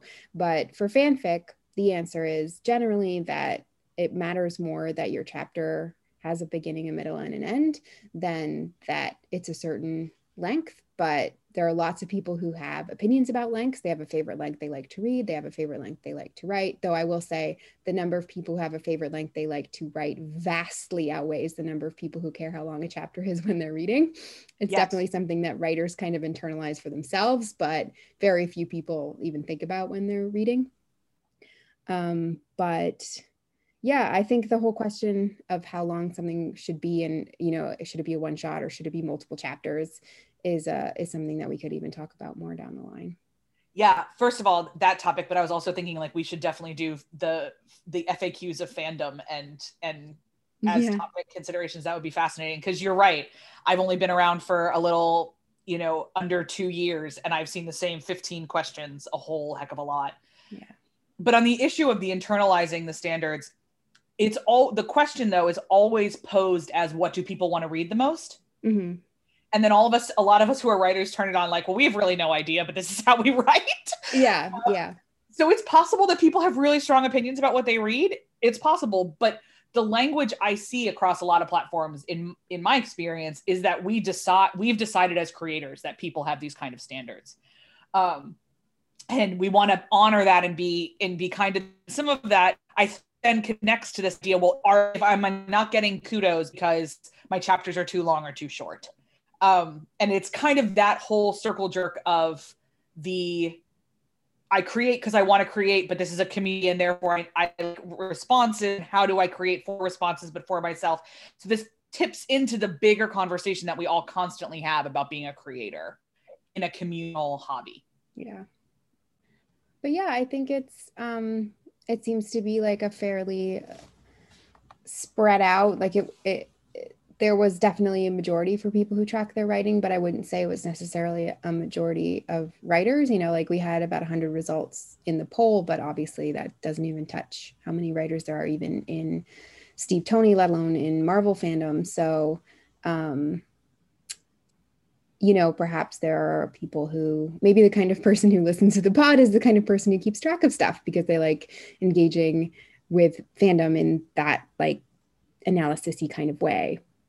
Whereas people who don't track things might also be the kinds of people who are less interested in listening to a podcast. Yeah, so, it's also possible that they're just not on Twitter, because Twitter is a whole lot of Twitter's a cesspool, as we know. We just didn't have another way to ask this question.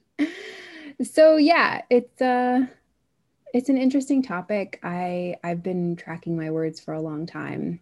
And for me, as I said already, the numbers are about a sense of accomplishment. It's about liking to be able to look back and add everything up and be like, wow, I've written, like 2.5 million words or whatever. And feeling like beyond the positive feelings I've had being part of the community and comments and kudos and collabs and all that fun stuff, it's also nice to be able to set that aside. Again, this comes back to that idea of a goal that is attainable. Word count is something I have complete control over. So it's something where that accomplishment is mine alone. There was no luck involved. There was no hitting the right tropes or having the right moment or getting shared by the right person. When you look at your accomplishment in the sense of this is how many pieces I've finished or how many words I've written, then that is something that is yours alone. And there's a certain separate kind of personal sense of achievement that can attach to that. Yeah, I really love doing it because it relates in my head to how many fanfics I've written that are longer than my PhD. So, and I know that sounds crazy, but like when I was first getting back into creative writing and writing fic, and I explained to my mom the stories that I was writing, and I told her, I was like, well, my PhD was total when I turned everything in with even like my bibliography and everything else was 93,000 words. And it was 93,000 like 474 or something like that. And it turned out to be like around 280 pages with charts and graphs and some other stuff I did. So the first fic I wrote being 135,000 words, I like looked at my mother. I said, I now have written a story longer than my doctorate.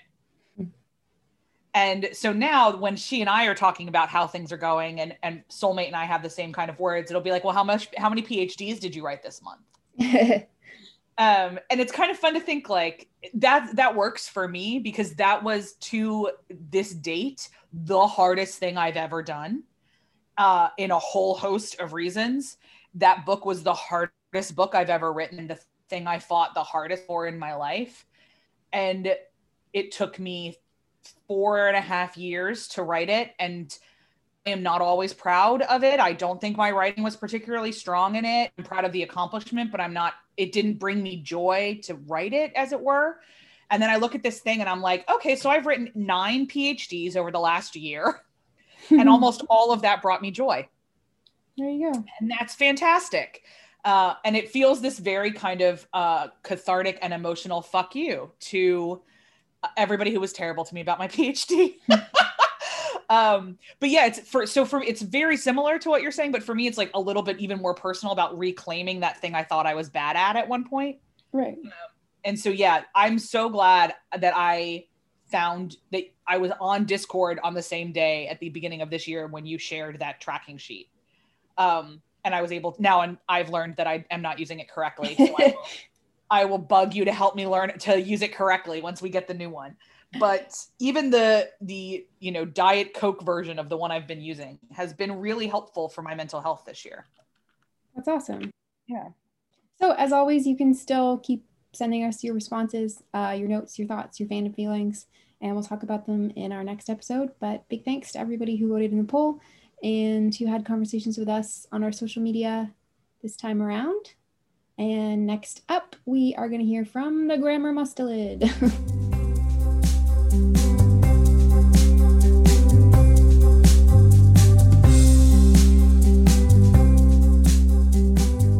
All right. It's time for one of my most requested grammar corners ever. This is apostrophes. First off, don't panic. If apostrophes confuse you, you are really not alone.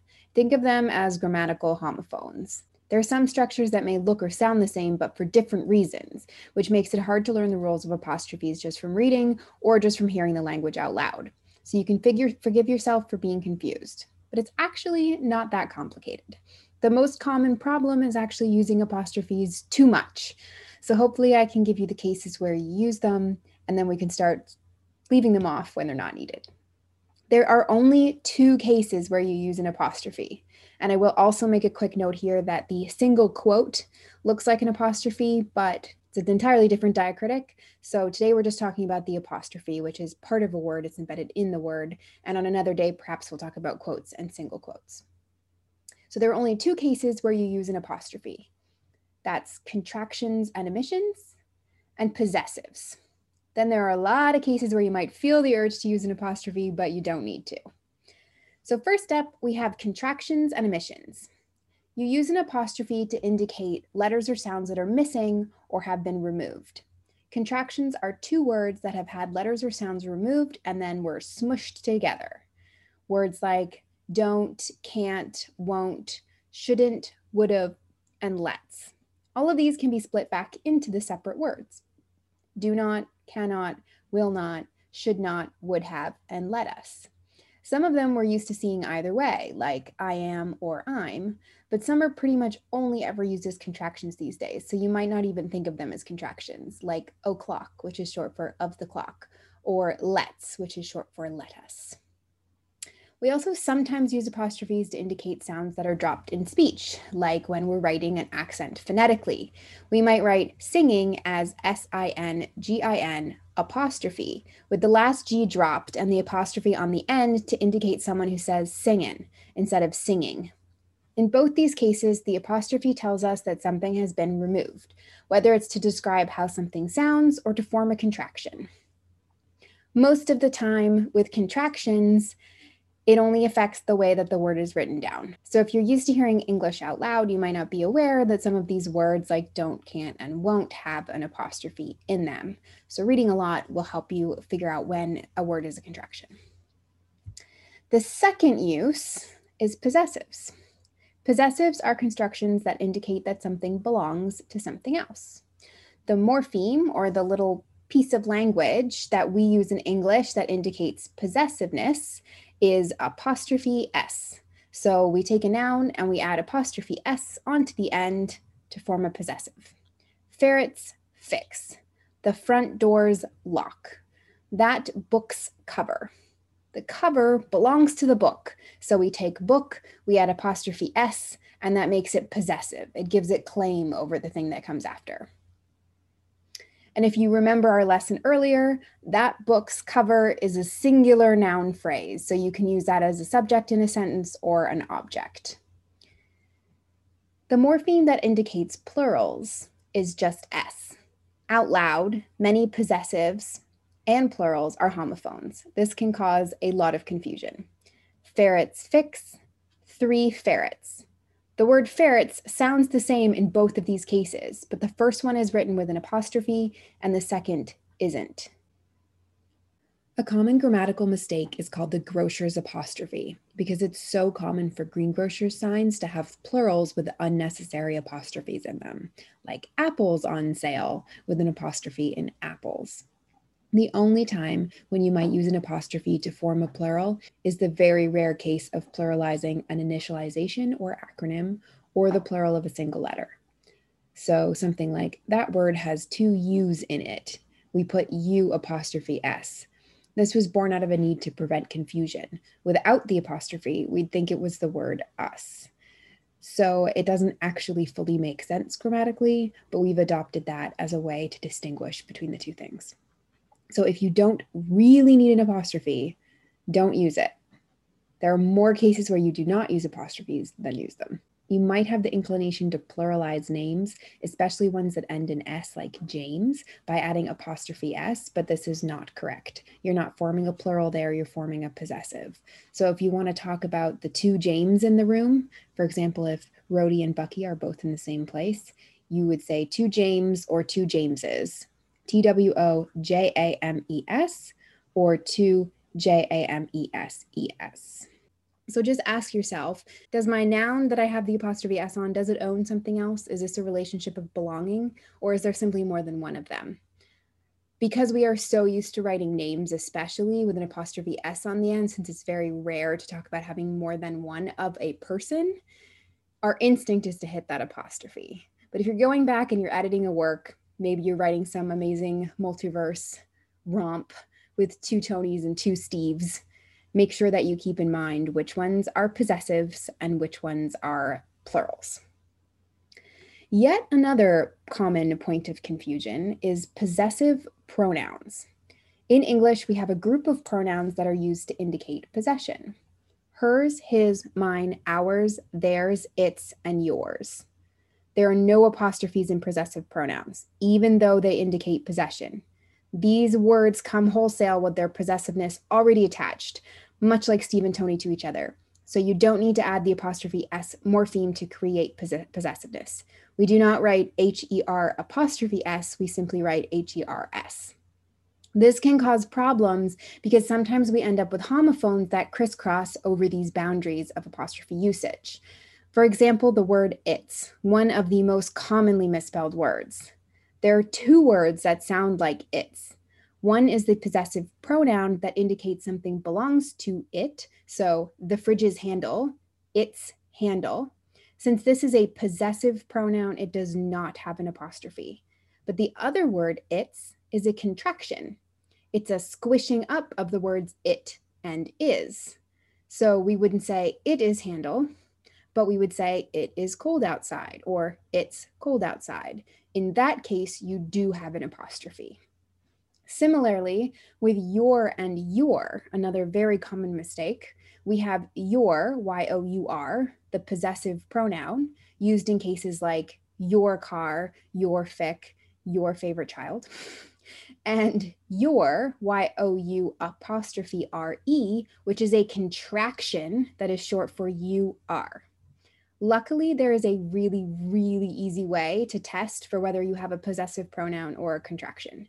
Simply say the expanded version of the contraction out loud and see if it works. If it doesn't, you should use the form without the apostrophe. If it does, use the apostrophe. So if we have your dinner and we don't know which one to use, just say you are dinner. Does that sound right? Probably not, unless cannibalism is going on or someone's talking to their sandwich. So in that case, we would use the possessive pronoun, which does not have an apostrophe. What about you're pretty? If we expand that out, we get you are pretty, and that definitely sounds right. So we are going to use the contraction for you're pretty, Y-O-U apostrophe R-E. It's nice out is short for it is nice out. It's too late for loud music. It is too late for loud music. Don't pull its tail. We wouldn't say don't pull it is tail. That clearly doesn't work. So that's the possessive pronoun, it's.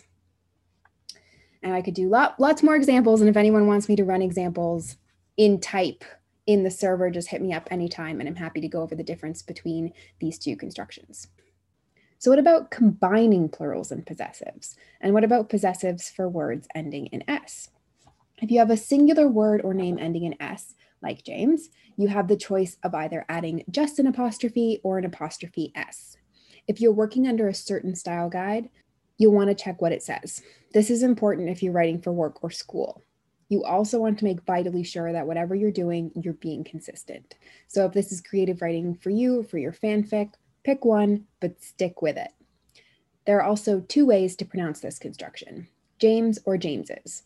Yes, it's the same as the plurals. And most people who pronounce the first way would choose just the apostrophe, James apostrophe, pronounced James, James metal arm. Or if they pronounce it the second way, James's, they would write the apostrophe S, James apostrophe S, James's metal arm. How do we form possessives from plurals? Just the apostrophe. The cat's milk, C-A-T apostrophe S, is a singular possessive. One cat owns the milk.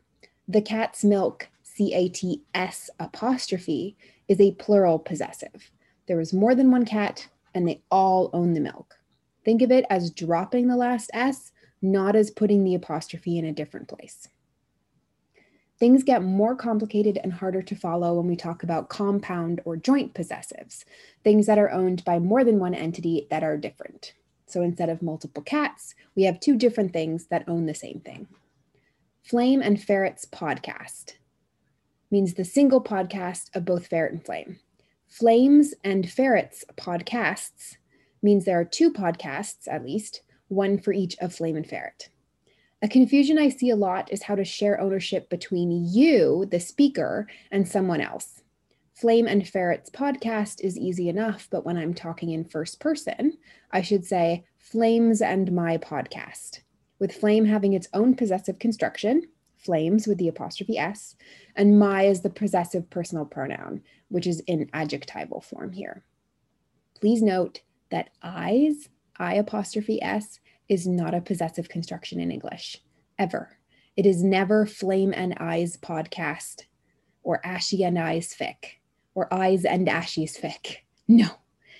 I is a pronoun. It has its own possessive forms, so please don't use I's. The only case ever that you would write I apostrophe S is if you were pluralizing the letter I, which is fairly rare. But if you wanted to write something like we were talking about earlier, there are 4 I's in this word, then you might use I apostrophe S. But a capital I as a pronoun should never be possessivized by adding apostrophe S. It is common grammatical courtesy that in subject position, the other person or people come first and you last. So it's Flames and my podcast, not my and Flames podcast or me and Flames podcast. This is hard. It's okay if it's confusing. And in colloquial spoken English, often these rules are thrown out. If you get stuck with these constructions, you can Google joint possession grammar or compound possession grammar to find help and more examples. So, to sum everything up, there are two cases when we use an apostrophe: contractions and omissions, and possessive nouns. There are two cases where we might feel the urge to use an apostrophe, but we shouldn't: plurals and possessive pronouns, especially the homophonic ones. As always, the script from this segment will be in the show notes so you can see the examples live. If there's anything else you want to hear on Grammar Must-a-Lid, let me know and I'll add it to the list. Thanks for listening and happy apostropheing.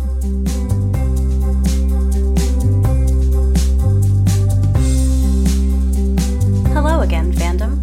This is Only More Love, back with your events forecast. Today, I'll be sharing some information about what's going on, challenge-wise, in a Marvel fandom near you. Here's the usual note before I start with the current events. You'll be able to find everything I mention in this forecast, linked and explained, in the show notes for each episode over on podonthesuit.com. Now, on to the fun stuff. Round 4 of the Marvel Fluff Bingo is open for signups until March 16th. Go grab a card to write all the fluffy themes. And here's a reminder that the Marvel Holiday Fest, a prompt fest based on holiday movie plots that's open to all ships and is without minimum requirements, is still open for fills until January 31st. The sign-ups for Go Bang Yourself Bang also remain open until December 31st. So if you're feeling brave, go for it and create art or fic for an existing fic or art piece of yours.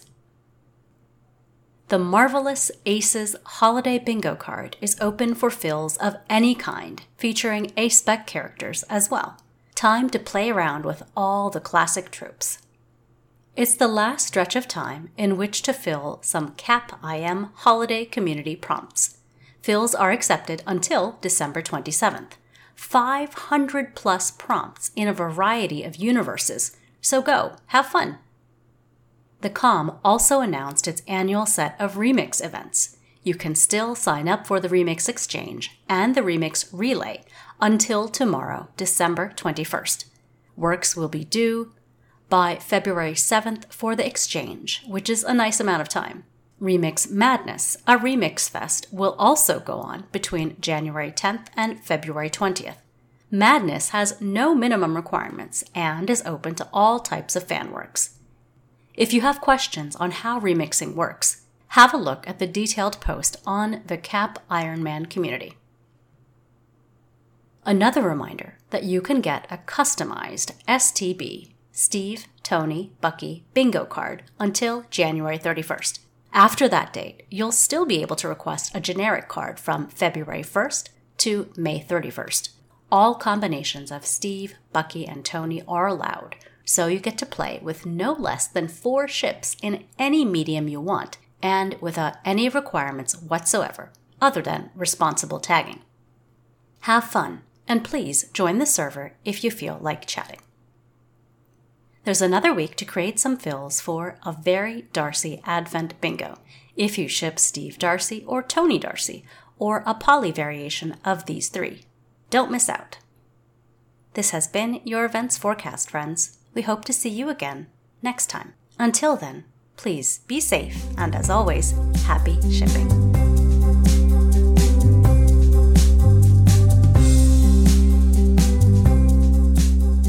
And that's that for episode 20. Next time we talk, it'll be 2021, and I'm sure we're all hoping for a better year, whether you're making specific goals or just have your fingers crossed in general.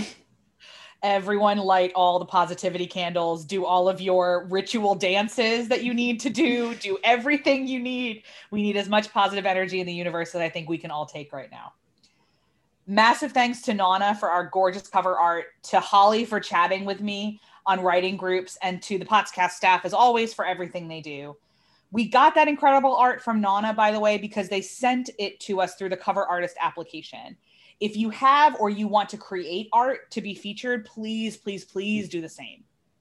And finally, thank you for listening. Don't forget to review us on your favorite pod platform so more fandom friends can find us. Thanks for a great 2020 in all the ways that we could make it that. And we'll see you next year for episode 21. Happy New Year! You've been listening to Pod on the Suit. Thanks for joining us.